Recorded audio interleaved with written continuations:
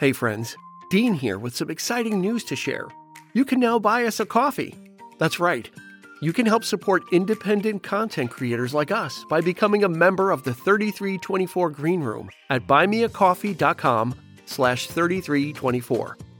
Our episodes will always be free and that will not change, but your support at buymeacoffee.com/3324 will help us continue to bring you the best in music and movie podcasting, in our humble opinion. As a Green Room supporter, you'll not only have our undying gratitude, but you'll also be able to vote on which episodes we record and receive other perks for as low as $3 per month. That's the price of a cup of coffee. There's absolutely no obligation, and nothing about the show will change. It's not going behind a paywall. Go to buymeacoffee.com/3324 for all the details. The link will be in the show notes of every episode as well. We'll see you in the Green Room.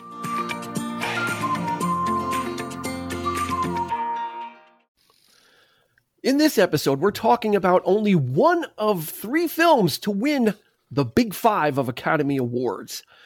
What are the Big 5? Well, stay with us as we talk about One Flew Over the Cuckoo's Nest. We'll be right back. Get ready for the 3324 podcast, where lifelong friends Dean Legiro and Eric Kuber share their love of all things music and movies. Dean has directed short films and is a music trivia buff. And Eric, trained in audio engineering, brings his extensive knowledge of music and film to the conversation as they discuss, debate, and celebrate their favorite albums, films, and much more. Welcome, friends, to the 3324 podcast. You're home away from home when you want to talk about music and movies, but you can't contact your friends. No one's picking up. They're ghosting you. We're here. We'll never hang up on you. That's true. That's true. Right? Because we're nerds. Nerds. Well, because we can't physically do it. Also, it's just we can't hang up on you. So, but we'll always be here to provide you with what we think is the best in music and movie podcasting. Yeah. As always, Eric, right? Yep, that's right. That's our logo, and we're not changing it. No, not at all. Maybe. We're fully representing tonight, by the way. We're each of us have something from the shop. Yeah, right? This was not planned. If you're watching us on YouTube first, before we go any further into that, you need to like and subscribe to this video and subscribe to our podcast. That helps. And yeah, this is totally not planned, but we'll take the opportunity to shill. Is each one of us has a different item from our shop that we launched, which is at retrolifegifts.etsy.com. Eric has the mug, the Great Escape. Great Escape mug, which is it's a movie theater. Yep. Movie theater. Christy is wearing the cool, hip, retro, good vibes shirt. Sean is helping the cause out with his Got Pencil t-shirt, which is a cool original design, and the awesome pint glass. Yeah. And of course, the professor, Nick, is styling with a cardigan sweater over his 3324 podcast logo t-shirt. Accessorize. Yes. Nick is going to class up anything that he wears. He automatically ups the classiness by putting a sweater over it, no matter what it is. He could be He could be a house painter. He'll wear a sweater. He's one of the coffee generation. The overachievers, the coffee generation. So we're continuing our month of Oscar best Oscar. I flubbed this the last time too, Eric. Yeah. Best Picture Oscar award winning films. So this is the second in our 5 episode series for the month of March, which is Oscar month. So we decided that we would talk about best picture Oscar winning movies. I can't say it for some reason. I try and say Academy Award winning ones, and I try and say Oscar, and I just can't get out best picture. Best Oscar picture winners, yes. I don't know what it is. Maybe we should have done this. We should have done a different, like best score. I can say best score. Right? See, that's easy. We could have done best movie, score best film. Show 5, you'll have this down, Dean. I think so. I don't have that high hopes for myself. So joining us tonight, in the middle square, Christy Cuomo. Thank you for having me. Thank you for joining us. Very Christy. excited. One of my favorite movies. To talk about this film. Raising the roof off the house is Mr. Sean Grady. As always, you can find him as a part of the historical drama acting concern in the lower Westchester County in New York. They do a lot of great one-act plays dealing with Revolutionary War times, factual stuff too. So it's really great. You kind of learn and you get to see living history in front of you. And of course, the professor, Nick Leshy, is with us. In the house, yes. Thank you. He's got the City of Kick blog, and you can check that out if you're into reading. I don't do no reading, writing, and arithmeticking, but for those that do, you can get your dose of entertainment blog there. We'll put links to both of these gentlemen's endeavors in the show notes as well. So thank you, everybody, for joining us.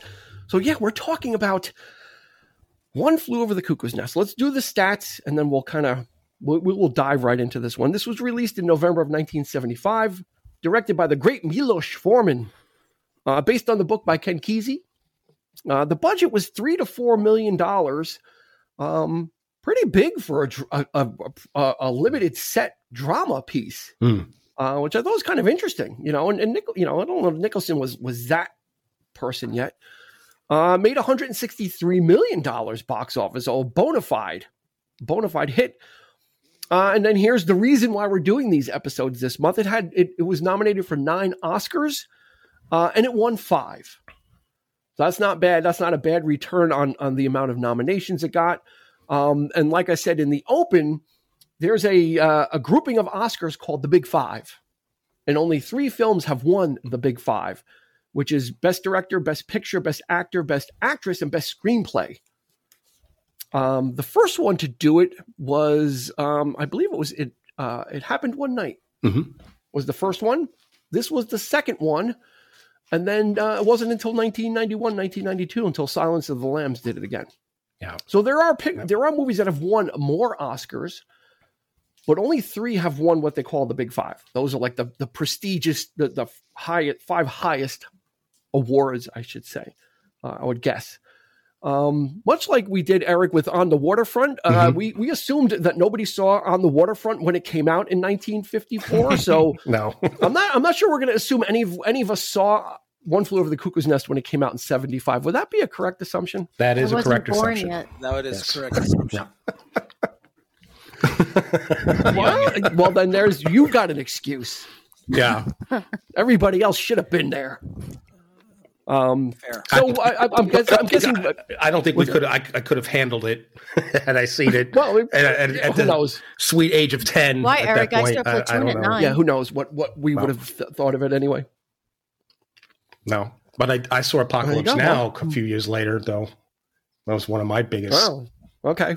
What, Nick? What's the youngest you've seen of really intense film since we're kind of comparing scars on the orca? First movie my dad ever took me to was Hooper with Burt Reynolds. And there's like a topless lady hopping out. So topless lady hanging out. I was showing the shirt. I was showing the shirt. It's a family podcast. But in terms of like intense, I mean, I've seen horror movies that were like graphic and stuff. This, I wouldn't call it intense in that sense. It was like psychological, Hooper? Real drama, like you believe it. Are you talking about Hooper now, or are you talking about Cuckoo's Nest? No, Cuckoo's Nest. Hooper's not a psychological drama. Hooper. Okay, Sean, was there a movie that you saw when you were very young that was quite intense for you? I can't recall offhand. I'm sure I was too young. Hooper 2? Yeah, Hooper 2. Yeah. Even more Hooper? Yeah, exactly. Can't get enough Hooper. Maybe this is why Sean is the most sane of everyone on the podcast. Very true. I saw I didn't see it in a theater, but the library in my hometown, they used to show movies in the basement of their, like it was like a conference That's right. room. Yeah. And they screened Night of the Living Dead, the original George Romero one, like the black and white. And I saw that at a really young age when I shouldn't have. And that messed me up. I was like terrified. Yeah. I was just like, what was this? And why did, it really just messed me up. Friday the 13th, part 3. That's what I saw. It was a video. I watched it, and I remember having to go to the bathroom in the middle of the night, and I would not get out of bed until the morning. I was up the whole night waiting for the sun to come out. When it came out, I went to the bathroom. Sean, to his prostate, you're holding that shit in. Yeah. No, I don't think your prostate I wouldn't leave shit, the room until it was light out. So This is where we're going. Shit, meaning that, to be clear, not what the shit, holding that stuff. And there we go again. Thanks for the punchline analysis. Knew what the prostate was. That's all. Okay. All righty. How do we recover the energy we just lost? I'm gonna go. I'll start off with this. I think I had this on VHS. I probably rented it back in the day and then bought it. Mm-hmm. And I used to watch it a lot. Wow. And I haven't watched this film in probably decades, maybe. Like, I don't even think you see it on TV. Like, they don't show it on cable, maybe on a premium channel. But, and I came away like really, looking at it differently. Probably because I can, appreciate a lot of it a lot more. Nick, did you see this early on? And because I know that you and Sean were both in a production of this. Am I correct? Yeah, absolutely. Okay. I played Billy Bibbit. Sean played R.P. McMurphy. It was a great production. First taste of this was I stage managed a college production, which I thought was a brilliant production. And I loved it. And then I went and I read the book, and then I saw the movie on TV. And then we did it, later. So that was fun. And then I saw a version of it with Gary Sinise on Broadway. Yep. I saw that, and I like that too. Yep. I wish I'd seen the original, not the movie when it came out, but the original play with Kirk Douglas. That would have been in the 60s. Yep. That would have been amazing, but that was in the 60s. Like Christy, I wasn't born yet. But if I could time travel, I would love to see that. There you go. All right, Sean, what about you? Similar? I saw this in my 20s. One of those movies. My dad said, you got to watch this. He always tried to get me to watch the classic movies, and sometimes I would balk, and then I finally started listening to him, and I'm like, okay, these are pretty good. And I remember seeing it, VHS, just hanging out with a couple of friends, and I remember I was like, those are the two guys from Taxi. That's Danny DeVito. right. Yeah. And I'm like, at first I didn't realize. I'm like, is that Danny DeVito? Like, that's probably my favorite thing he's ever done, because I think that's like the best acting. Where Absolutely. Where he's not Danny DeVito. He's actually a character. Yeah. And I saw it. Yeah. And then I hadn't seen it again. I saw the play on Broadway that, like Nick, Gary Sinise, thought it was great. And then we got cast in it. And I'm like, I'm not looking at this. And it had been almost a decade since I had seen it. And I'm happy, because I wanted to play this part without thinking about Nicholson or anything. And it's funny because I was in the play, and they're very different. The play and the movie, there's a lot of differences. I sometimes hearken back to the play thinking it was part of the movie. And when I'm watching the movie, I'm like, wait, I was watching it the other day, and I'm like, I don't remember any of this. Because I think of the play when I think, having been a part of it. Wow. Yeah. Wow. Christy, the self-avowed Jack Nicholson fan of the group. Was this an early entry? Was this one that you saw like that kind of turned you on to him? Yeah. So I might have mentioned this on a previous podcast. My obsession with Jack Nicholson started in 1989 after seeing him as the Joker in Batman. And then I literally, at the ripe age of, I don't know, what was I, 11? I'm bad at math, 76, 11, 12. Well, it depends on the month. Okay. You weren't 11. What? No, not 11. That's weird math. I devoured every Jack Nicholson movie I could. So I saw this really young. And I just remember it was unlike any performance I had seen him in, and probably to this day, my favorite performance of Nicholson. I think it's a masterclass in acting, personally. So, I saw this really young, obviously VHS, and have seen it multiple times. And every time I see it, I enjoy it. And much like you, Dean, as I've gotten older, you just kind of appreciate different aspects of it because you can look at it a little bit differently. I've never seen the play. I know it's very different. I know that there's been a lot of issues, which I'm sure we'll talk about with how it translated to film, and there was all this hoopla. But I actually never saw the play. I know that Kirk Douglas wanted to play McMurphy and then aged out of it. But Yeah. So what did he do? He sold the rights to his son, Michael Douglas. Yeah. Who then, that's what it was what he did. He couldn't get it off the ground. He tried for years to get it off the ground. And then ended up selling the rights to his son, Michael, who was really young. Michael Douglas in 74, 75 wasn't, what was that? Streets of San Francisco? Streets of San Francisco. That's right. Yeah. Lots of episodic TV. Yeah, he was a TV actor, right, Eric? So he wasn't anything. He had done a couple of films, but they weren't. Yeah, nothing big. He was Kirk Douglas's son. That's right. And I think when he was going to college, he had it was required reading the book. So he loved the book. So when when his dad had the property, of course he was he's going to take that on and just make it happen. So yeah. Just to put it out there, everybody that was in this movie should have gotten a fucking Oscar. Oh, absolutely. Oh, like after revisiting this film now, and after not having seen, everybody should have gotten a fucking Oscar. There should have been like a group. I know that's what Best Picture is, but just down the line, there was not a performance that I was ever 100% doubting. That's right. Even to Sean's point, even Danny DeVito, you know him now as Louis De Palma, Taxi, the Penguin, the Big Mouth, Always Sunny in Philadelphia, like he's everything. But as Martini, I'm buying it. I'm still buying it.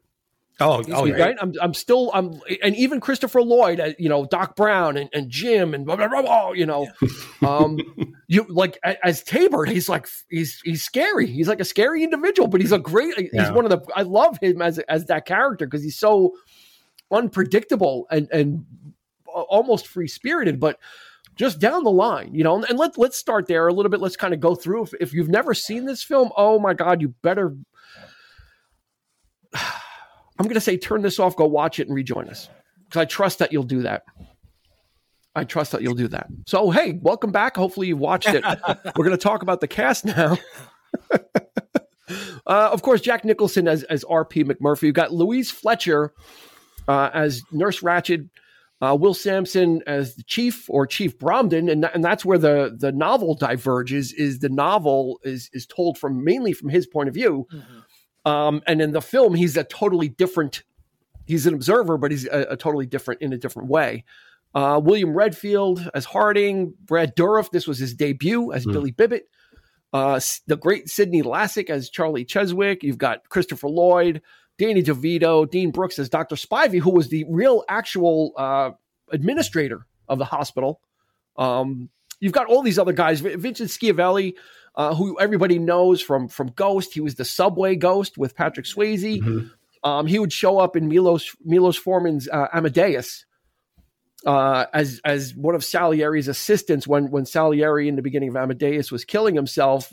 He was the guy that had the desserts. He was like, "Oh, open up, Salieri. We have beautiful desserts for you," and trying to get him to open up. Michael Berryman, who you've seen, he's usually in horror films.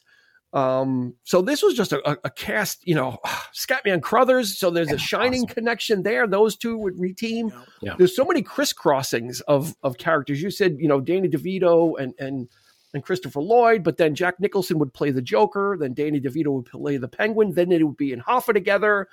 There's just so much like cross-pollination in such a small film, with just a small amount of actors. Great performances across the board. So, like I said, Kirk Douglas played this on Broadway in the 60s. That's when the novel was written by Ken Kesey, who was a night porter in an institution. And it was based on kind of his observations and kind of, that type of a thing. And let's start here, because that's Ken Kesey's original notion was, or his observations working at an institution was, these people aren't necessarily crazy.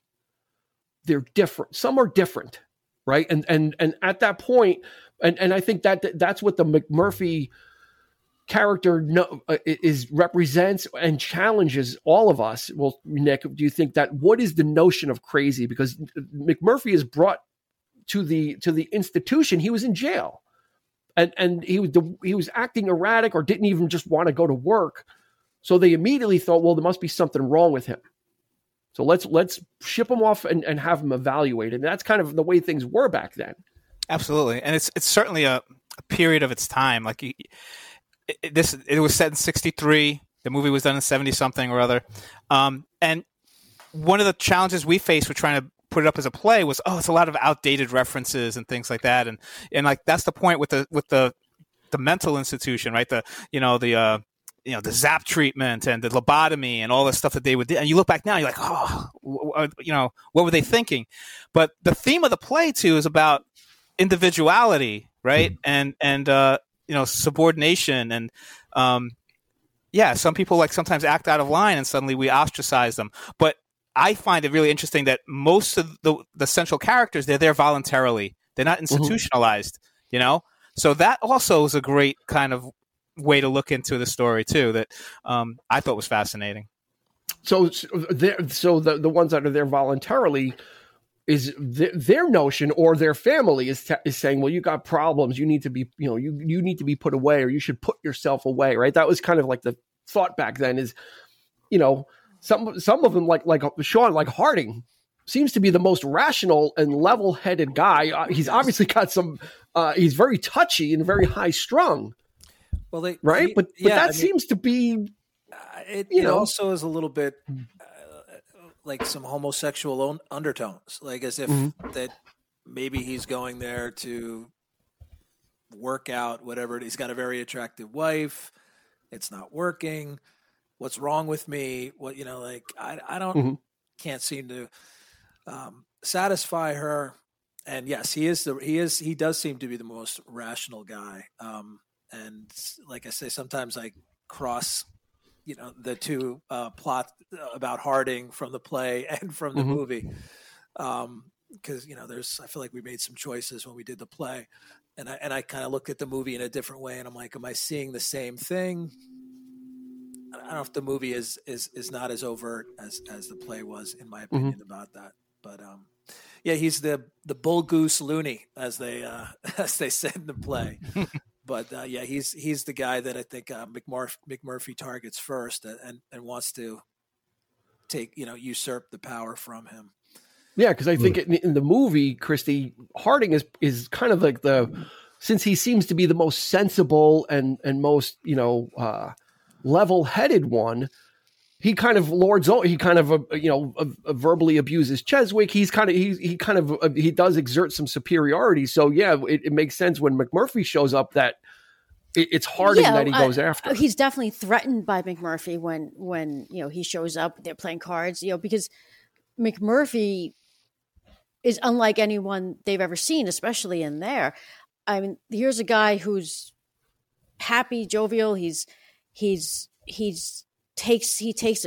charge. He takes lead. So for Harding to see that, it's just like anything else in life. Is someone else comes in, and if they are a representation of maybe all the things you wish you were, but can't be, well, then they're a threat.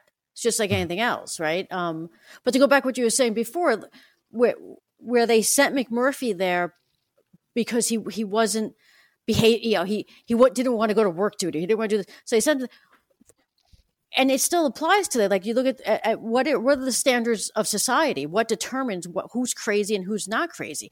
Like Billy's there voluntarily. He's a kid. I mean, he's a kid. Why is he there? Because his mother, right? And you start convincing yourself. The same thing with Harding. Is Harding? I think there's some. They allude a little bit to maybe there's a little homosexuality. Maybe that's why he's not, satisfying his wife. So there's all these undertones going on. But Harding is definitely, he's threatened by McMurphy. And that's where that comes in. And not to skip to the end of the movie, but at the end of the movie, at the end of the movie, Harding has to the best of his ability adopted a lot of McMurphy's mannerisms. Like, so it comes like he finally becomes, as much as he can, the person that he admired. They do. A lot of them change because of him. That's the, the big point. Yeah, so, absolutely. Yeah. So Eric, the question is,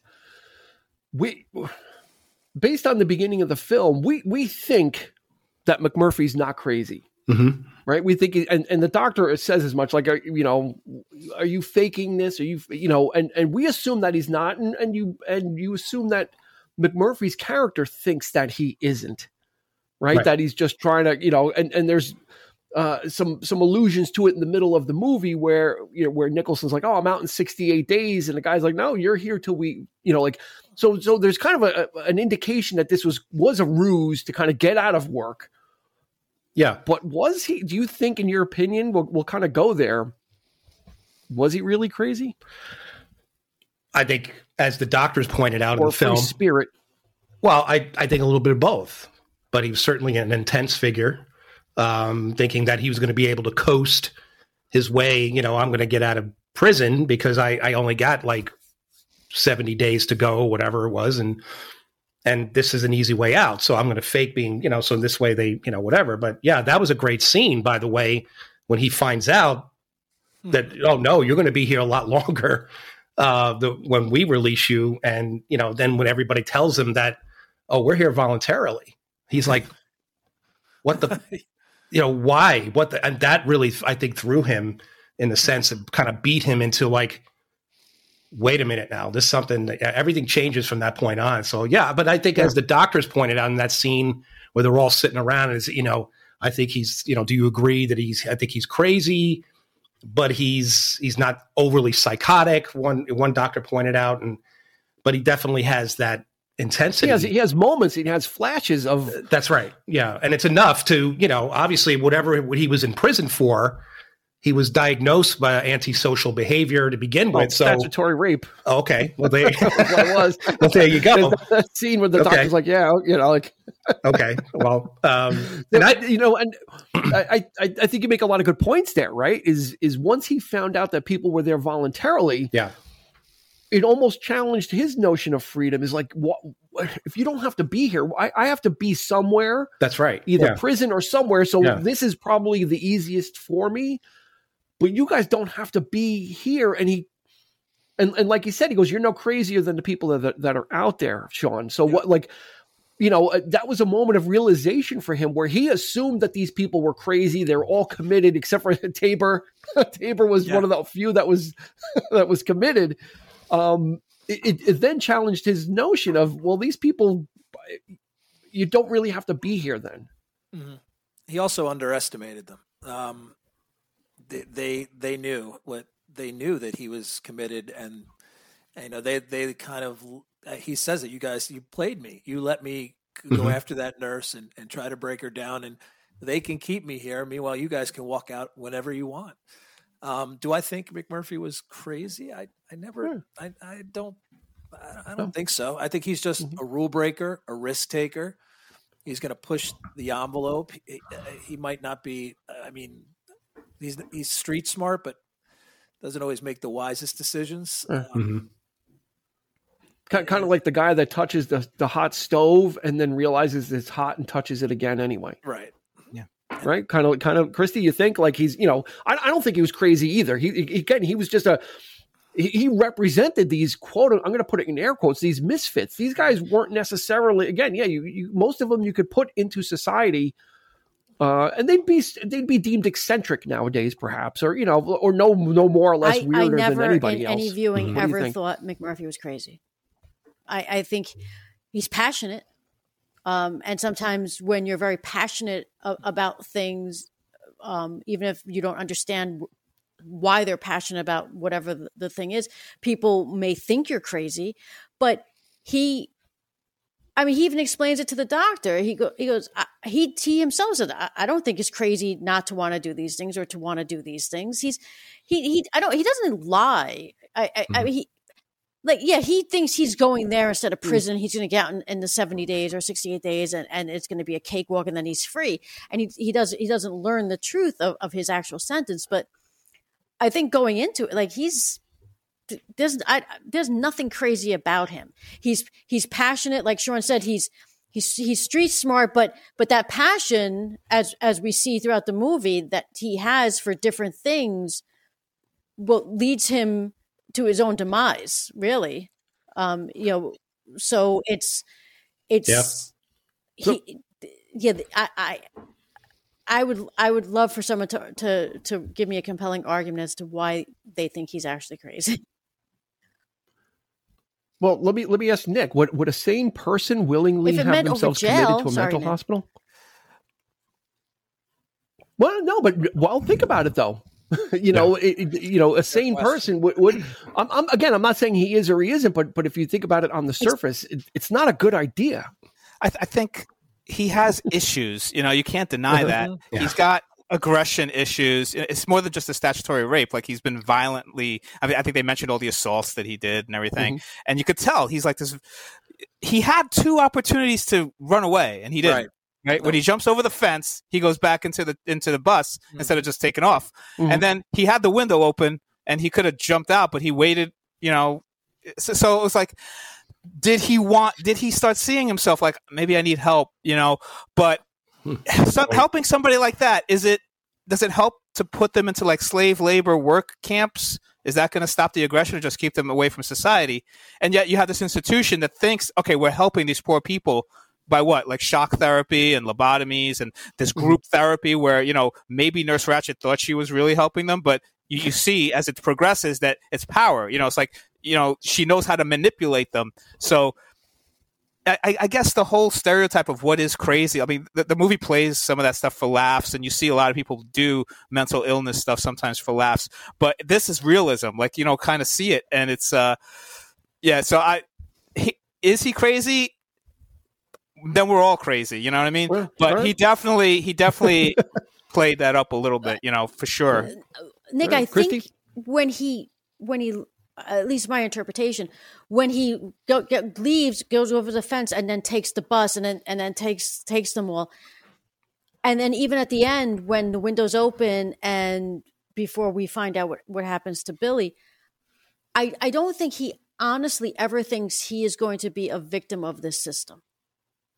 Like I think he always in his heart and mind believe he's going to get out because he doesn't belong there. Like I just think that he's smart, but he kind of falls victim to some of his he's his own worst enemy. Yeah. But I mean, they did the close-up shots of him when he's like waiting there, at night, and he's like, hurry it up in there. And then you find out like he's there all night. Like they slept, So, and you see the close up of his face. Like, and I'm like, I would give anything to know what Jack Nicholson as an actor was thinking, that the character was thinking during that moment. Cause you see him going through different things. Like he's looking at the window, he's getting serious, he's getting angry. He's like, it was a great scene, and he did it intentionally. He's like, I could escape right now and I'm not going to do it. So that's a choice. And, and again, when he jumped over the fence, he stayed not because he thought I could escape again. He's like, he wanted to help these folks. Like, and I'm like, does he have like this Messiah complex or something? But he could have escaped, or maybe he just didn't want to escape. He's like, I'm just going to do something again. I'm going to get arrested again. I'm going to get thrown behind bars again. Maybe they can help me. Maybe I am a little nuts. Who knows? He thinks he's always 10 steps ahead, but he's never. That's what I was going to ask. Yeah, Sean, do you think he thinks that this is just too easy? Like I could escape, but you know what? That's just too easy. I'm going to go get the bus and we're going to bring everybody out. Well, I think that was the bus one. I thought the same thing. I'm like, he could be out of there, like done.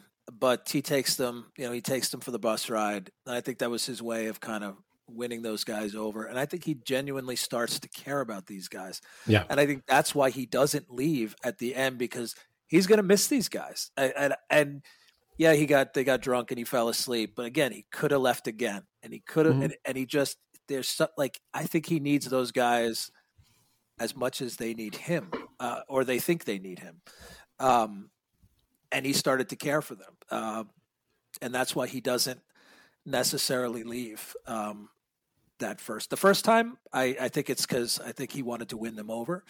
The other times I think like he can't do it. I think he would miss them too much, or he needs them anyway. Didn't think he would ever need them. Well, or anybody for that matter, right? No one.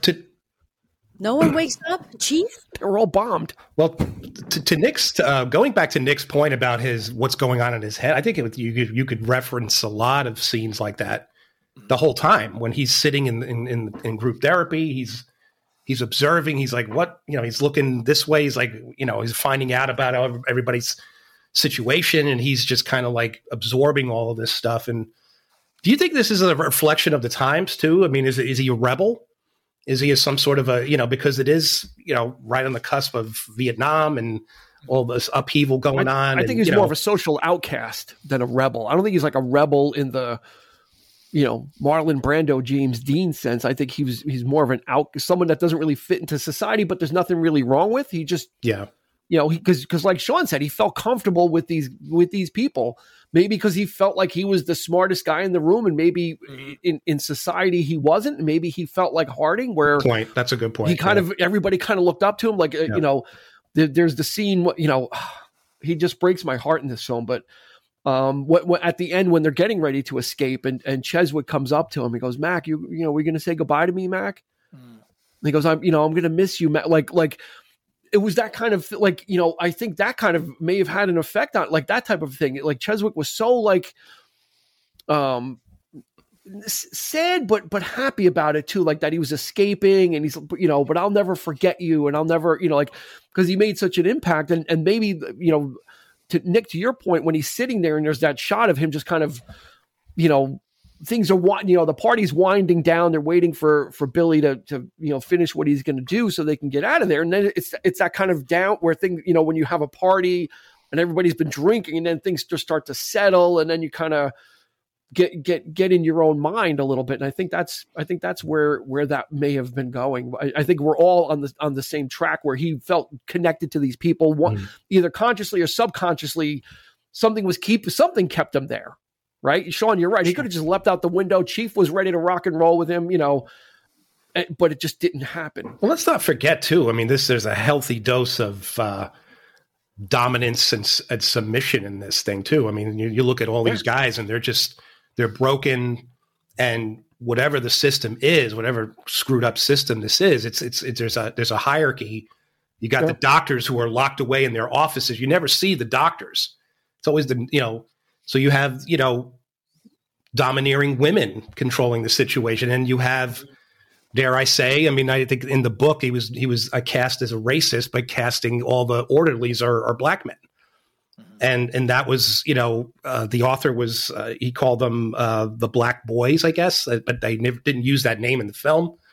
But it's interesting to me that there's a certain amount of that control happening to these men in society, that they're all have real problems and they're deemed crazy. And there's a healthy dose of just something not normal here going on in the sense of Nurse Ratchet's character and how she's like taking control of it and manipulating everything, and just sort of like, and McMurphy, I think he kind of comes alive with that. And I think he's maybe he acts as the foil. Like I'm going to, absolutely, beat her, whatever. So beat her at her own game. Absolutely. That's a perfect segue to Louise Fletcher. Who you can't talk about Jack Nicholson's performance without her. I don't think his performance would not be what it was. And we talked about yin and yang with this group in Heat, right? You couldn't have an out of control Al Pacino without a steely, stoic Robert De Niro, right? And in this film, you can't have a Jack Nicholson that's big and boisterous without Louise Fletcher balancing that out. The other side of the pendulum, where she's until the very end, she's unflappable. She's steely-eyed. She, like Eric said, she's manipulative, power hungry, control, whatever it is that is her deal. She inflicts her will upon these poor souls, by keeping them dosed up, making them think that they don't have anything to offer, right? The way she controls Billy Bibbit, which is just tragic, this young man and Nicholson said, like, Billy, you should, what are you here? What are you doing here? You shouldn't be, you're too young to be in this kind of a situation. So, Louise Fletcher is just the way she just kind of is, kind of in such a manipulation mode, I suppose is the best way to put it. Do you think she was always that way, Sean? Or do you think that she kind of grew into the role, or was that the way it was back then, where it's just kind of, like that was the attitude? These people are not worth the time. So it's kind of more akin to a jail warden than a helper. I think she really believes in what she's doing, to a point. I don't know if she's going in there saying, I'm going to mess with these people. I think there's a part of her that she has a position of, no doubt, a position of power. But I believe that she's got to believe in what it is that she's doing, to go there day after day and think she's making a difference in their lives. However, dated we now, or off the wall it seems to us now. I do believe she believes in it. She remembers everything. Reminds them of the rules constantly. Treating them not like men, though. You're right, like almost like children in a way. Mm-hmm. But I do believe she believes in what she's doing. But every villain has they right. Never think they're doing anything wrong, right? They're always let me bring up this point though, Nick. I think Sean's right, correct up to a point, because about in the middle of the movie, they have a meeting about McMurphy, right? All the doctors, and they're like, I don't think he's crazy. I don't think there's anything wrong with him. And then they ask Nurse Ratched, and she's like, no, we can't turn our back on him. And her look is kind of like, this guy is making a fool of me, making a mockery of me. Mm-hmm. I'm not done yet. And I think that was a personal. I agree with Dean. The McMurphy thing, yes, I agree with you. Yeah. But with the men in general, I do think there is a sense, yes, but I think that's a challenge for her, and she wants to break him down. But I do think, I think it's McMurphy comes in and he's messing up the works, right? He's challenging her, like her authority. She's not going to have the first one to challenge. That's not going to happen. But right. But that scene, like Dean was pointing out, like if you notice, they're not even looking at her, right? The way the doctors are positioned, they're sitting there in a circle, in a tight circle. She's sitting behind them, and the doctor looks over her shoulder. What do you think? And she's like, she's speaking from behind, and yet she has the power. Like her opinion matters most, which is odd. It's like, so where does she get this power? I wonder. But it's a great scene that's not in the play, and I don't know if it's in the book or not. And she has the power now right there to let him go. He's going to leave. So he's caused so much disruption to her authority and everything. So you would think, okay, get him out of here. I'm back. Yeah, that would have gotten rid of her problem. So right? I think it's a combination. I think it's like she totally senses like, I can break this person. Bring him here. He can't leave now until we say, we'll do some stuff to him. But at the same time, I think it is a kind of a challenge, like having him there is a threat to her, Yeah. So I think she is putting up a little bit of maybe in her mind, like Sean says, I think she justifies it. I think she thinks I have the power to help these people, and I'm going to show him, and I'm going to help him too. But at the same time, you see the anger in the eyes whenever things like that happen, and she knows. She'll remember every little weakness that somebody has and use it as a weapon, weaponize it, Christy, do you think she relishes that challenge? Like, do you think it kind of like there's someone here that is actually on my level, and I see this as a challenge, like for in that sadistic, I think really messed up, they're adversaries, way? And they are parallel characters, right? Because I think it was Sean just said that. Or maybe it was Nick, that she has the power to let him go. If she had said in that meeting, let him go, he would have been gone.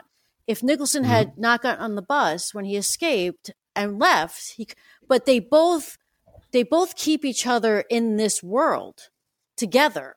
So there's this like, it's like almost like a power struggle that is happening between these two characters on such a deeper level that we're watching, because she can get rid of him and he can leave. Like these opportunities arrive, but yet they both and maybe because of the challenge of, I definitely never got any sexual tension between them, but not sexual tension, but there is this undeniable tension between the two of them. They are connected.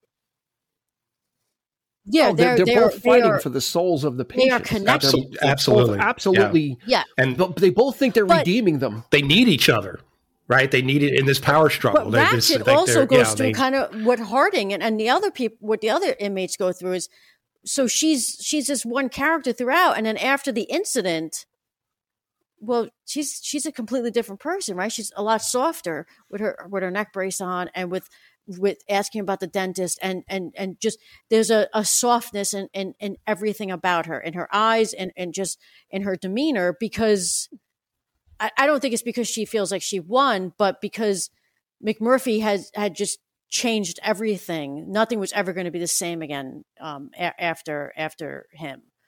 But to what you were asking earlier, Dean, I think they're running parallel in this movie. Like they are. It's like they're each. It's the same. They're vying for the same things. Yeah, but I think they both overplay their hands. I think Nurse Ratched making him stay is an overplay of her hand, and then the overplay of McMurphy's hand is thinking that or misjudging that he was in control of how long he's going to be there. Right. So, because once he goes through the brutal, the electric shock scene, which again just tears with Cheswick, it just tears my heart out. Like I don't think he'd ever been through that before, because he's a pretty docile person. So he was subjected to a side of his voluntary existence that I'm sure when you're voluntary, you're signing away that we can do what we feel we need to do for you and take, your care. And the way they dragged him out, and he just kept saying, Mac, help me, Mac. Like, it was just like kind of like looking to him to be he's been the protector, or he's been the advocate for these guys, through his visits, and nothing. He couldn't do anything for him there. And then they wheel him out, and he's like just a hump of, and they're what? Like, do you think that this happened to him before? No. Cheswick? I don't think so. It's because of McMurphy, though, that instilled that defiance in him. I want my cigarettes. Oh, yeah, that was such a great scene. And that was right. Yeah. That was the scene. That was like, that's, prompted that for this to happen. So, wow. Yeah. And it's and it comes at a cost. Like, I think the point was that kind of freedom comes at a cost, where Cheswick was very dominant. Hang on, Nick, that Cheswick was very dominated by Harding, by everybody. And then he started with, there was the one scene where he's like, Nurse Ratched, can we move on to new business? Like you start to see Cheswick kind of start to poker a little bit. Like, just over time, he starts to kind of like he's the one that probably tries to change the most, I think, Nick. Yeah. What are you going to go with? I was just going to say, I think Cheswick, he totally knew the shock treatment, what was going to happen. So? That's why he was so scared. Whereas, McMurphy, I think, had no clue. I think he knew something was going to happen. Yeah. But like, you can see when he walks in. The look in his face when they put that thing in his mouth, when he's like, what the hell, So, and they're like, this isn't going to hurt. That's the line. What's this? It's conducting gel. Yeah. Oh, and you see everybody's faces in that ward. They all know, they see this so many times a day, probably, and it's so dehumanizing. But Cheswick certainly knew what was coming up. If maybe he didn't have it, but he's heard from other people who've had it.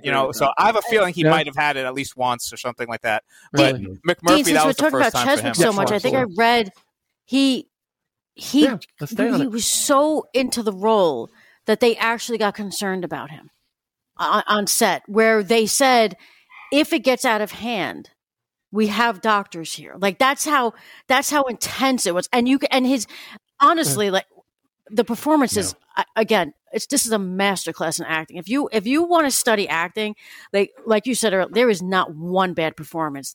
Every single one of them just.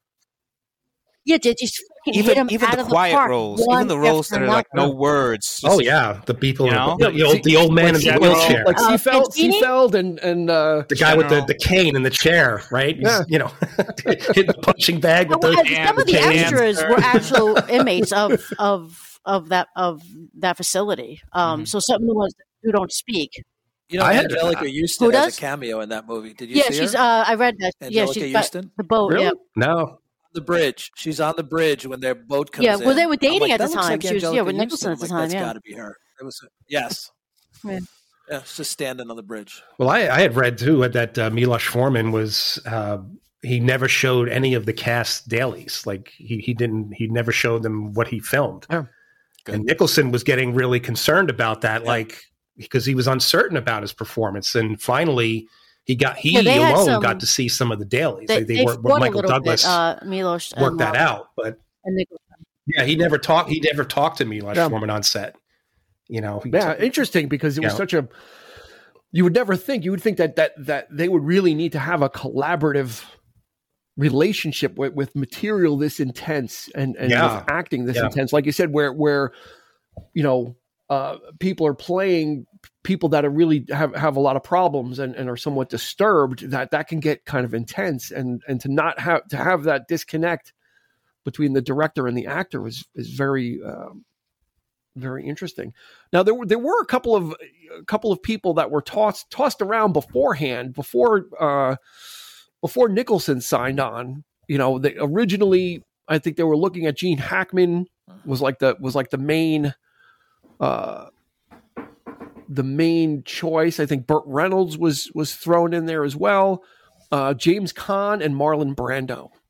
I could totally see all of them, but it all would have been different. I think Brando would have been a little too old. I don't know about Brando. He would have been too. James Caan maybe, because he's kind of a little. He's got that little craziness to him. Hackman. What do you think, Sean? Hackman? I don't. No, I don't see it either. Nicholson has this. He's a great actor, but this ability to like that slyness, that smirk, that even like that devilish grin. And I don't see like where when he's flipping the card and they're like, do you have any questions? He's like, do you have her number? Like, it's just the way he does things. Like there's a he has like I don't know if it's a childlike thing. Like, it's just I don't know what to call it. It's a sly grin. He's in on every joke, right? And I just don't know if anybody else could have brought that. And I wonder how much improvisation they did or he did to some, because it's just I know you watch it and you're just like, it's so natural, like it's just and I don't know. And I love Gene Hackman, don't get me wrong, I just don't know if he could have brought that. Yes, it might have been different. He could do it, but I don't know. Eric, I got 2 words for you. Juicy fruit. Chief. What about Chief? I mean, my God! In the book, he occupies a totally different space, but he is the one that flew over the cuckoo's nest. Actually, he's the one that in this movie that gets set free, and that really doesn't necessarily change the most, but comes to the realization, right, that because of what happened to his father, he figured, I'll just cash in. There's no reason, I don't want to set myself up for a harder life than I need. Mm-hmm. And I could just lay low. But then he meets someone who's just so full of crazy, unpredictable, but just so full of life. That's right. Yeah.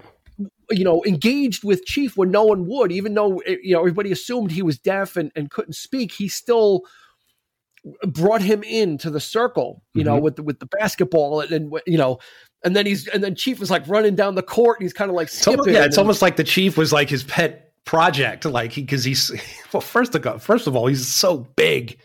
Like when he's holding the rum bottle, like the Bacardi bottle, it looks like a beer bottle because his hand is so huge. And then when he gives it to McMurphy, it's like it's a 750. It's a big bottle. This is not a small bottle. And when he's holding it, it looks like just a little beer bottle. But I mean, it's. He breaks my heart too. I mean, it's all those scenes with him and Nicholson, and when he finally does speak to him, It's it just it gets you, and the scene when they're playing basketball and the guard makes the basket and Chief pushes the ball out, and the guard's like, what are you guys fucking crazy? It's like, yeah, they're fucking crazy. You're playing in an institution with these people. I just thought it was like fun. Like he was so like the guard, the orderly was so mad that he pushed the ball out. Yeah, because you guys are fucking crazy. It's like, well, yeah. Even the first basketball game when he's trying to get Chief and I think it's Washington. He's like he can't he can't hurt you. He's like, well, he can't hear you. He's like, well, it's not hurting him. It's not hurting. Yeah. And he has this whole conversation. And then he gets Bancini and he gets on his shoulders and he's like, and Bancini's like walking away. He's like, I'm tired. He's like, no, I'm tired. Please don't ask the favorite scenes because I'm going to have a really hard time if you ask our favorite. Oh my god! One of those great uplifting, like this movie. I don't know if no one's ever seen it before. It is somewhat depressing. And it's not depressing. It's sad, but it's also hopeful. And there's a lot of great hopeful scenes. There's a lot of great scenes when these guys are coming together. The World Series scene, Sean, was that in the play? Yes. Yeah. So what was when you were kind of doing that, when you guys were performing that, what were you thinking about when, since you said you didn't want to look at reference the film or anything? Yeah, that's probably how did you approach that? That's probably one of my favorite scenes. I think it's one of those, well, if you're not going to let me watch the World Series, I'm going to replay a World Series in my mind, and I'm going to get these guys to buy, see if I can get these guys to buy in like we're watching the World Series. We're crazy enough to pull this off. I always wondered if he intentionally wanted the to join in, or was he doing it himself? Like when I read the script, and then like everybody else joins in too, kind of shows his power. Like, do you think he sat there and like, okay, everybody's gonna just come and watch it with me and just pretend, I think everybody was gonna go over there and see what the hell he was doing. Bonus is that they're going, they're getting in on it too and going. Absolutely, yeah. I am so fascinated by the fact that you guys actually performed this, and that gives me a whole new, like, I only know the film and didn't read the book. I did not. You guys all read the book? Did you all read the book? Or I did not read the book. I didn't read the book. I read the book. How different is the book to the movie, or and the play? Like what are the different? Like, are there any specific differences per se? It's from the Chief's point of view, so you get a lot more about his dad, a lot more about and you see it like progress. You see the Chief change, and he's a lot more scared. Like he's petrified of getting the shock treatment. Okay. And then the original play was not as good from what I heard in terms of like having some of those scenes. So they redid it. And they added more scenes. I think it was after the movie, or I don't know if it was right before the movie, but then that's the version I love because that has so much more character build up for the Chief. And then the ending, you think an ending that's like, spoiler alert, McMurphy dies, right? And yet it's so uplifting, right? He's murdered, he's killed. But you think that's going to be like, I know, come on. Yeah. Well, you know what? We asked everybody if you hadn't seen it to stop it and watch it. So now Nick didn't spoil anything. Yeah. No. But the ending, like you say, it's so uplifting. So, like, I think to that, the ending's uplifting. That's a big change. There's a suicide, a lobotomy, and a murder. It is. But he's free. It wasn't a murder. It wasn't a murder. It was killing. Mercy killing. He was dead. And Chief explained it. He goes, "I'm taking you with me." It's like 1975, you're the first assisted suicide. They build up.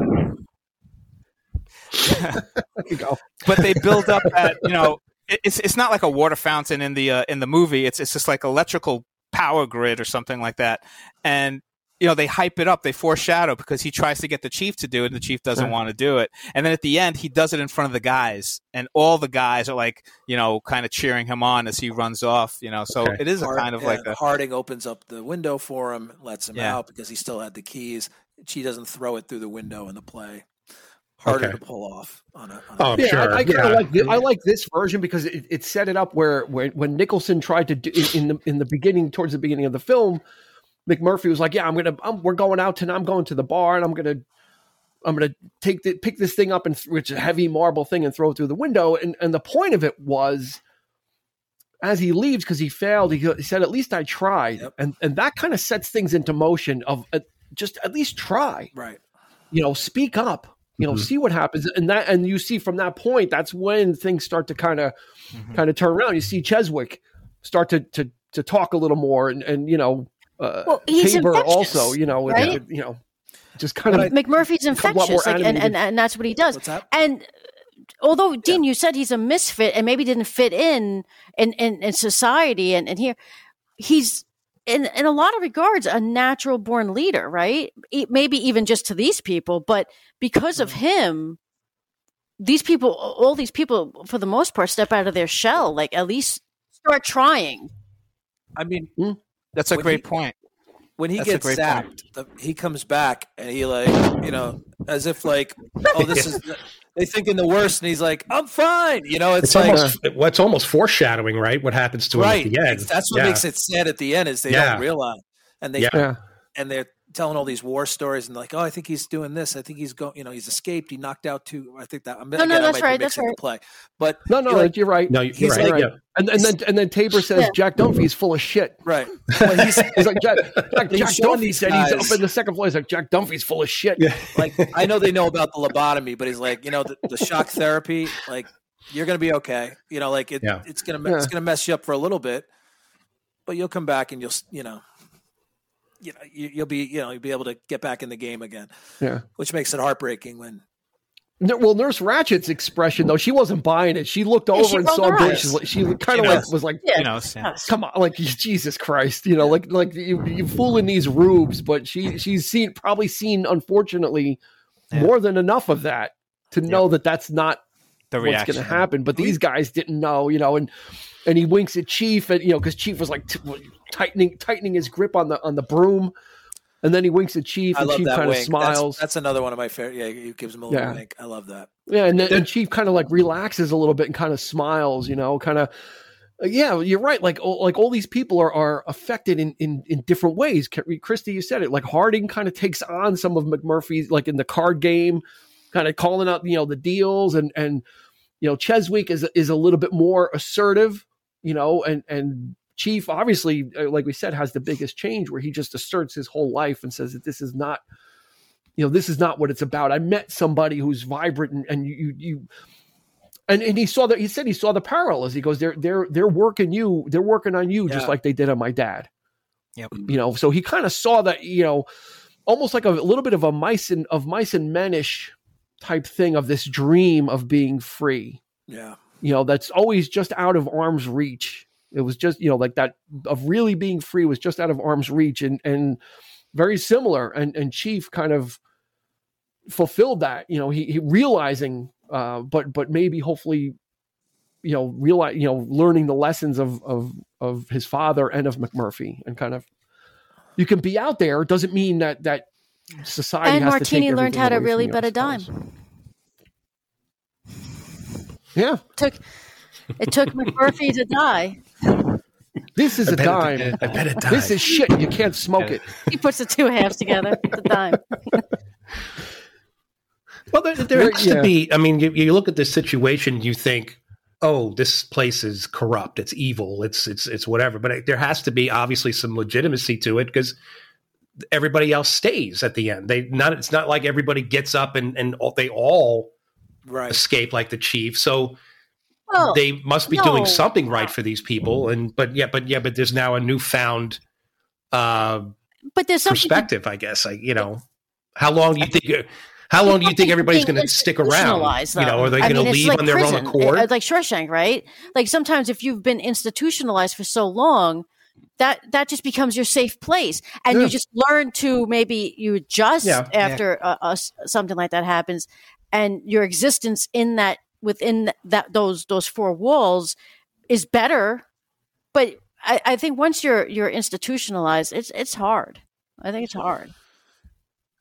It's kind of sad because nobody comes to visit these guys. The only body gets visitors is McMurphy, Handy, right? He gets the Well, that's because he calls him, right? Candy. Nobody ever has a visitor. I mean, nobody talks of ever having had a visitor. Even Turkle. Look, Turkle's happy when the visitors come. Can we talk about Turkle for a second? Turkle. Right. Yeah, that's right. Turkle, you literally let Crothers, the inmates run the asylum. Yep. You literally became the cliche, right? You thought with your pecker. You never think with your pecker, Turkle. He let him in, and then he's like, what are you doing to me? And he doesn't learn. He doesn't learn because in The Shining, Jack fucks him over totally again. Drunk. Yeah. It's Turkle, you're killing me. Yeah, one job. Broke his heart once and and literally gone to do The Shining when he knew that Jack was going to be in that movie, right? He's gonna probably. And talking about Turkle and about the end, Brad Dourif was nominated for Best Supporting Actor. He didn't win.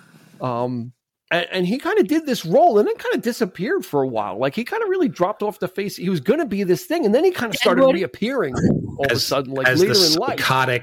Always the psychotic, the killer. Voice of Chucky. Yeah. Just all this weird stuff. But as Billy Bibbit, just a tender performance. Yeah. Just like everybody breaks for this kid, especially after he sleeps with Candy, right? And he comes out and he's speaking normally. Yeah. If it's only a couple of lines and you got to catch it. But we've been hearing him speak so often that it's pretty obvious. That's the case. Yeah. Yep. That's that there was something that was released, literally, biologically and otherwise, but that Nurse Ratched just kind of comes back in and just sadistically reminds him who's boss, takes that control back. Yeah. Like, what would your mother say? What would it's heartbreaking to see. And Brad Dourif, oh my God, what a great performance, because he totally was kind of a person that came out renewed. And she slowly breaks him down to where he rats out that that McMurphy was the one that brought the girl. Like she breaks him down to the point that he's has no choice but to say, "Oh, McMurphy did this. It was his fault." They made me go. She's like, "Oh, they made you go in," and he's so broken down so quickly. Yeah. That he's like, they made me do it. McMurphy made me. They all do. Yep. That someone gets. I've never seen somebody get torn down so quickly, and his performance in that is, you feel it. Yeah. You feel this person just crumbling back into I was like, oh man, at the end of the movie, he was right there. He was right there, the letting him sleep with Candy, and then he's on his way out with Chief because everyone runs, and then when he hears the scream, he stops because of Billy. I mean, I'm not blaming Billy, but because of this relationship, or what. I don't think he felt a father figure relationship to him, but he definitely felt something for him. Like Sean was saying, he cared about these people, and because of this relationship, is why he never gets out. Really, I mean, in the end, it's Billy that keeps him there. If Billy didn't convince him to let him sleep with Candy, they would have been out in the middle of the night instead of Yeah. Well, Billy was like, when I have a free weekend. And then Murphy's like, "You're busy now. Are you doing anything now?" Yeah. But when I have a free weekend.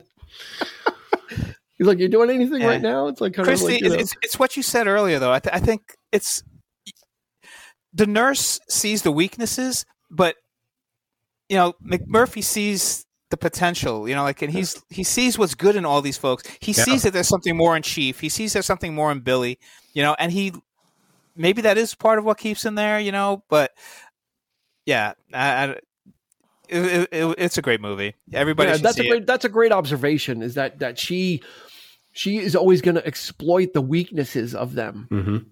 Right. Whereas he sees those things as peculiarities, right. Or just being interesting characters, like I said, even Tabor, when he's introducing, when they're on the boat, and this is Dr. Is Dr. Tabor, and he's like, kind of like, he's like, like they all start like they all, this is Dr. Cheswick, and Cheswick is like looking like he's like the shot is like he's like the way you would believe it. He's like a doctor, like you believe these are all doctors. You could believe it, but the way they looked and the long beard and the glasses, that makes sense. He's a doctor. Yeah, this is Mr. Harding, and he's wearing his scarf. He's wearing a scarf and a hat like a professor. Like it was and brilliant. McMurphy looks like totally the least professional out of all of them, and these guys all look like the part. Even the last scene with Christopher Lloyd when Chief runs and they have it on him, and he's like, like he puts his arm out, like he's at that crazy, like his eyes.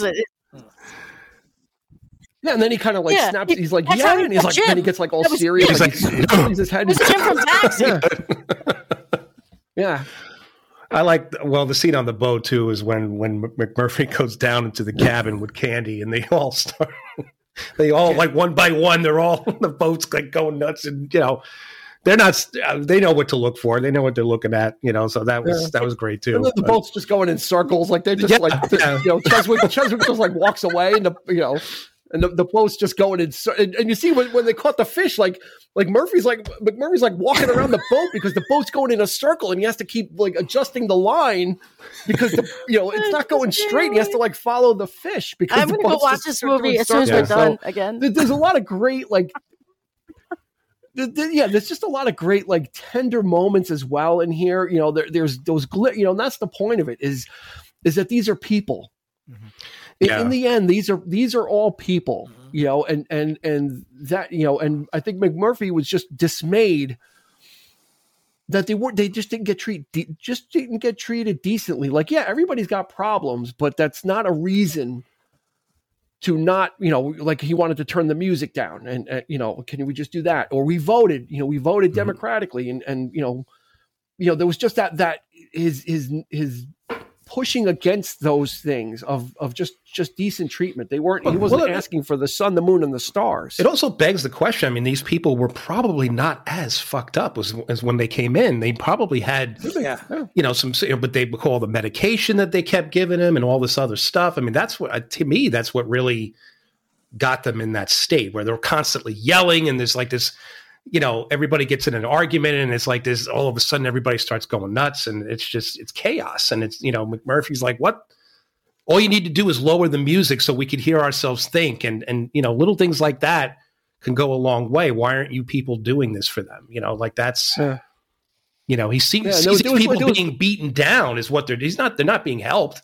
They're being, you're not giving them the opportunities, the advantages that they need to become more confident. And, you never see them like one-on-one with therapists, like any of these guys. It's always Nurse Ratched feeding them medicine. And then it devolves into a fight. It's funny. The factions, I noticed there was two factions. There was Harding, Cheswick, and Billy Bibbit.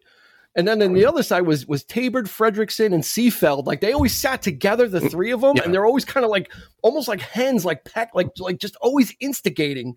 Yeah. Even the great Vincent Schiavelli is like, "Oh, you mean there's something wrong with us because we, you think a certain like they were always just like instigating the other side, and Harding is just trying to talk sense to them, like, I'm just trying, I'm trying to tell you, And Tabor's like, I want you to cut the bullshit, stop, like it's just like those interactions, the group sessions were some of the best written stuff and the best acted because that was an ensemble. It's very human. Of everybody just sitting in a chair, kind of, and waiting and just acting off of each other and just and like I said, even Danny DeVito, who probably has one of the hardest jobs because he's probably the one that needs the most amount of help.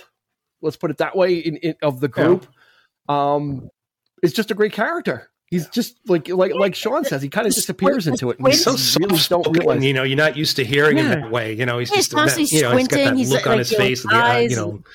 Always smiling. Always smiling. Suns in his eyes. It's a pleasure. Like blissfully unaware. You wouldn't necessarily call this a comedy per se, but I mean, it has such lighthearted moments in it that it's just it's so natural and so played so beautifully. I think that's what everybody rebound, and I think that's what the change was. Is back when I used to watch it for Jack Nicholson. The crazy people. Crazy people and acting crazy. When I saw it again, it was just different. you know, I really kind of, was able to appreciate the acting, but beyond that, beyond the acting was the emotion that I was feeling watching it, like watching humanity. Yeah, it's just like watching Cheswick get upset about the cigarettes, and I just, you're hoarding the cigarettes and you're keeping it away from us because you want, because it's something you want to do, and and all these, you could feel all these things were building up. And the pressure was just kind of building on both sides, and both of them and both sides made a misstep of Nurse Ratched making the misstep of keeping him, and McMurphy overplaying his hand Eric, and thinking that he was too slick. It's not a comedy, but I think, again, between the acting and the directing and just the storytelling as a whole, they did it was perfectly executed with a little levity. Putting this levity, because otherwise, how would we watch this? There's so much intensity, the subject matter, and there's so many things going on here with each of the characters. If you take Billy and you take Chief and you take McMurphy, and then you take all the other. There's otherwise, I mean, how would you get through it? You'd want to put a glass through your neck at the end of the movie. So. That's true. Yeah. Much because Christy doesn't want to. We're going to do some favorite scenes, but before we do that, I noticed a callback in the scene where Chief, McMurphy, and Cheswick are waiting. Right, so they're on the floor where the electric shock is taking place, and there's all those people like in the hallways, just kind of like standing there. Watch the beginning of Amadeus. It's a direct callback when Salieri is in his hospital or asylum. It's the same. Milos Forman kind of used kind of called back to his own film because it's very much set up the same way that Salieri is in an asylum with a bunch of people that are not right in the head, but he is the one that's smarter than everybody, and he shouldn't really, he was had that superiority complex. But the way the halls were set up with all the sick people in it in Amadeus was the same thing. So I will try to do that. What's that? I'll try to do that when I watch it for the first. You never saw Amadeus? You've never seen Amadeus? I don't think so. F. Murray Abraham and people get on me for Godfather? No. That's not the same level. Yes, it is. No, yes, it is, because Amadeus won probably more Oscars than Godfather. So, but you should see Amadeus. Well, there's another film that Milos Forman did called The Fireman's Ball, which is a Czechoslovakian, and I think this film is widely compared to that as far when we talk about the slice of life, all of it, the exuberance, the pain, all of the stuff. That it's that kind of movie too. So I think he's kind of used to that level of. So I'm sure most of his films always call back to the same kind of thing. Yeah. Doesn't count. All right, let's get rolling, Nick. Everything's going to be a standout. But what do you really like? I really like the boat scene. I like how that was just a great scene. And it shows why this deserved the Oscar for Best Screenplay. Because, yes, you had the material that Ken Kesey wrote, but it was able to take this play that's set in one little scene, and open it up. You got it just realistically, like in a way that's believable. Like I said, you don't look at things like plot holes, like why did he jump over the fence but not escape? You so believe the characters in the plot that you're like, well, why did the character go back in the bus? Like you're literally looking at that stuff from character motivation rather than was that a writing mistake? No, it was intentional. And why is that? Why is he thinking that? What's going through his mind? So yeah, I love that scene. Cool. Nick, can I ask you a question? Eric? Just one question. Does one of them die in the boat on the book when they go fishing or fall over? I read it back in college, so it was only a couple of years ago, Nick. That was a long time ago. I felt like 30 years ago. Man. I guess I'll have to read Christopher Lloyd is like when he's like hanging off the boat. Maybe is that maybe call back to that or something, or I don't know. I love it. Maybe. Right, Eric, what do you got? Oh, of course, the scene with where he finds out the truth. That whole scene, the build up, the tension of that whole scene is amazing. Yeah. Like Christy said, masterclass. From him looking like what you guys are here voluntarily? What are you doing? And then it just builds and builds, and they're arguing, and then they're yelling, and and then the chaos, the whole riot happens. And Mr. McMurphy's been running a casino in the tub room, and it's. I love that line. You must be committed. This couldn't be voluntary. There's absolute tension in that scene, and the way it builds up, it is so good. That's my favorite scene of the film, and then everything changes from that point on. So, yeah. Christy, what do you got? Like a Cheswick and say, "I won't, I won't, Hello? Mac, I won't." I can only have one. No, well, just start with one. Well, Nick said only one. He's wearing the cardigan. That's it. He's wearing the cardigan of choice. I can't. I can't do. The boat scene. I can't. Just pick one. Just say one. It's easy. Just say one. Wow, something has never happened. Because literally the entire movie is one. Fine, so World pick Series. Any so scene and talk about it, and it's a great scene. When he goes for the vote, that's a great one. And she screws him over, and Chief, sorry, Sean, and Chief, and Chief finally raises his hands, and McMurphy's like, the Chief, he raises his hand, and she's like, no, the vote was closed, the vote, and then he's like, like fuck you, and like sits down, and he's like, oh, all right. And then he's looking at the TV, and you can see the reflection that when you're looking at it, you see their reflection as he's doing it, and again, just the acting, and then with them looking like this guy's crazy. At first, they're like, what the hell is he looking at? There's nothing on the TV, and then they pick up on it, and they're like, and then they get involved into this whole fake ball game that's going on, and then they get genuinely excited about it, and they're all cheering and yelling and running around. It's great. Like it's infectious. Yeah. Like even viewing it, you're like, this is great. So if I can only pick one, but there's more. Sean, there you go. You did it. Sean, what do you got? Since Christy, I'm not going to. That's probably there, but the next one I would say is that when he comes back from the electroshock therapy and he's like walking in like a zombie and he gives the Chief the wink. I love that. I think that's like, don't worry, it's okay, And then Chief's the first one he lets know. And then Sean, do you think he was still playing Nurse Ratched because he kind of was like, oh, I'm prepared to be a good boy now, like, oh, Mr. McMurphy, we were talking about this. He goes, no, that's fine, yeah, I'm Or do you think he was, trying to get her guard down for more later? Probably, I think so. Yeah? I think the shock therapy again, like he survived it. It wasn't, it sucked, but I don't think it's something he can. I think Sean's right. I think he said, if this is the worst they got, I beat it. So there's nothing they can do to me. Like. In the play, I think he intentionally, once he realizes, oh man, they're going to keep me here forever. I think in the play, the character does kind of play along with it a little bit. But I think that's evidence that he can't. This is his nature. He can't.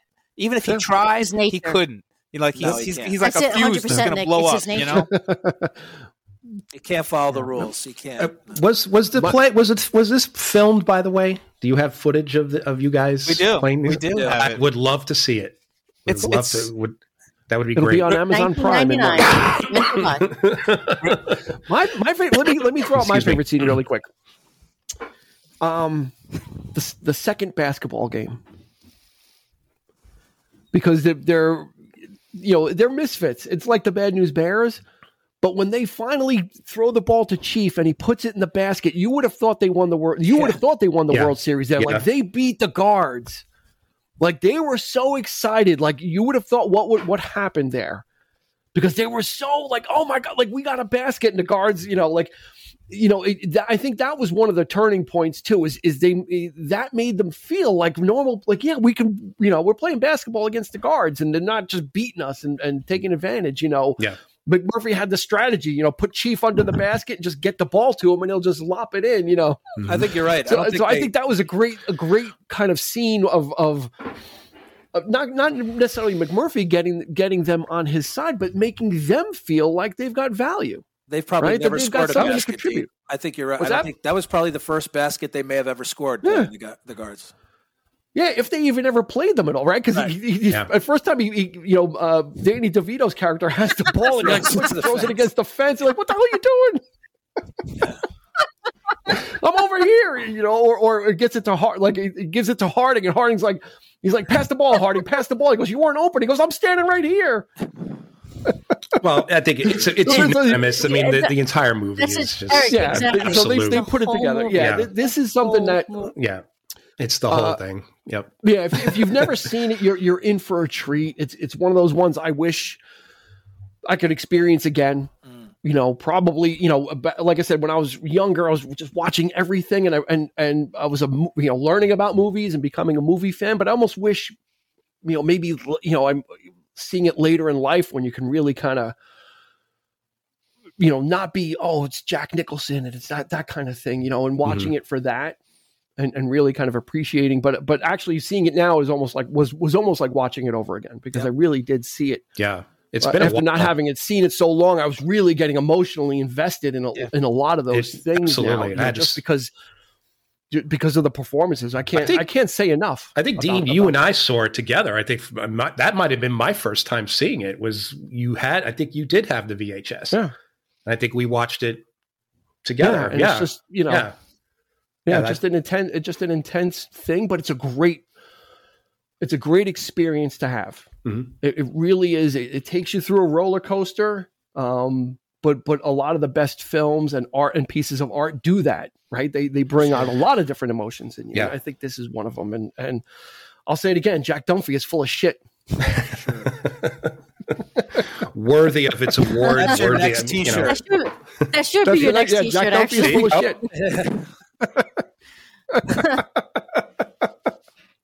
Nick, will you wear a Jack Dunphy is full of shit t-shirt?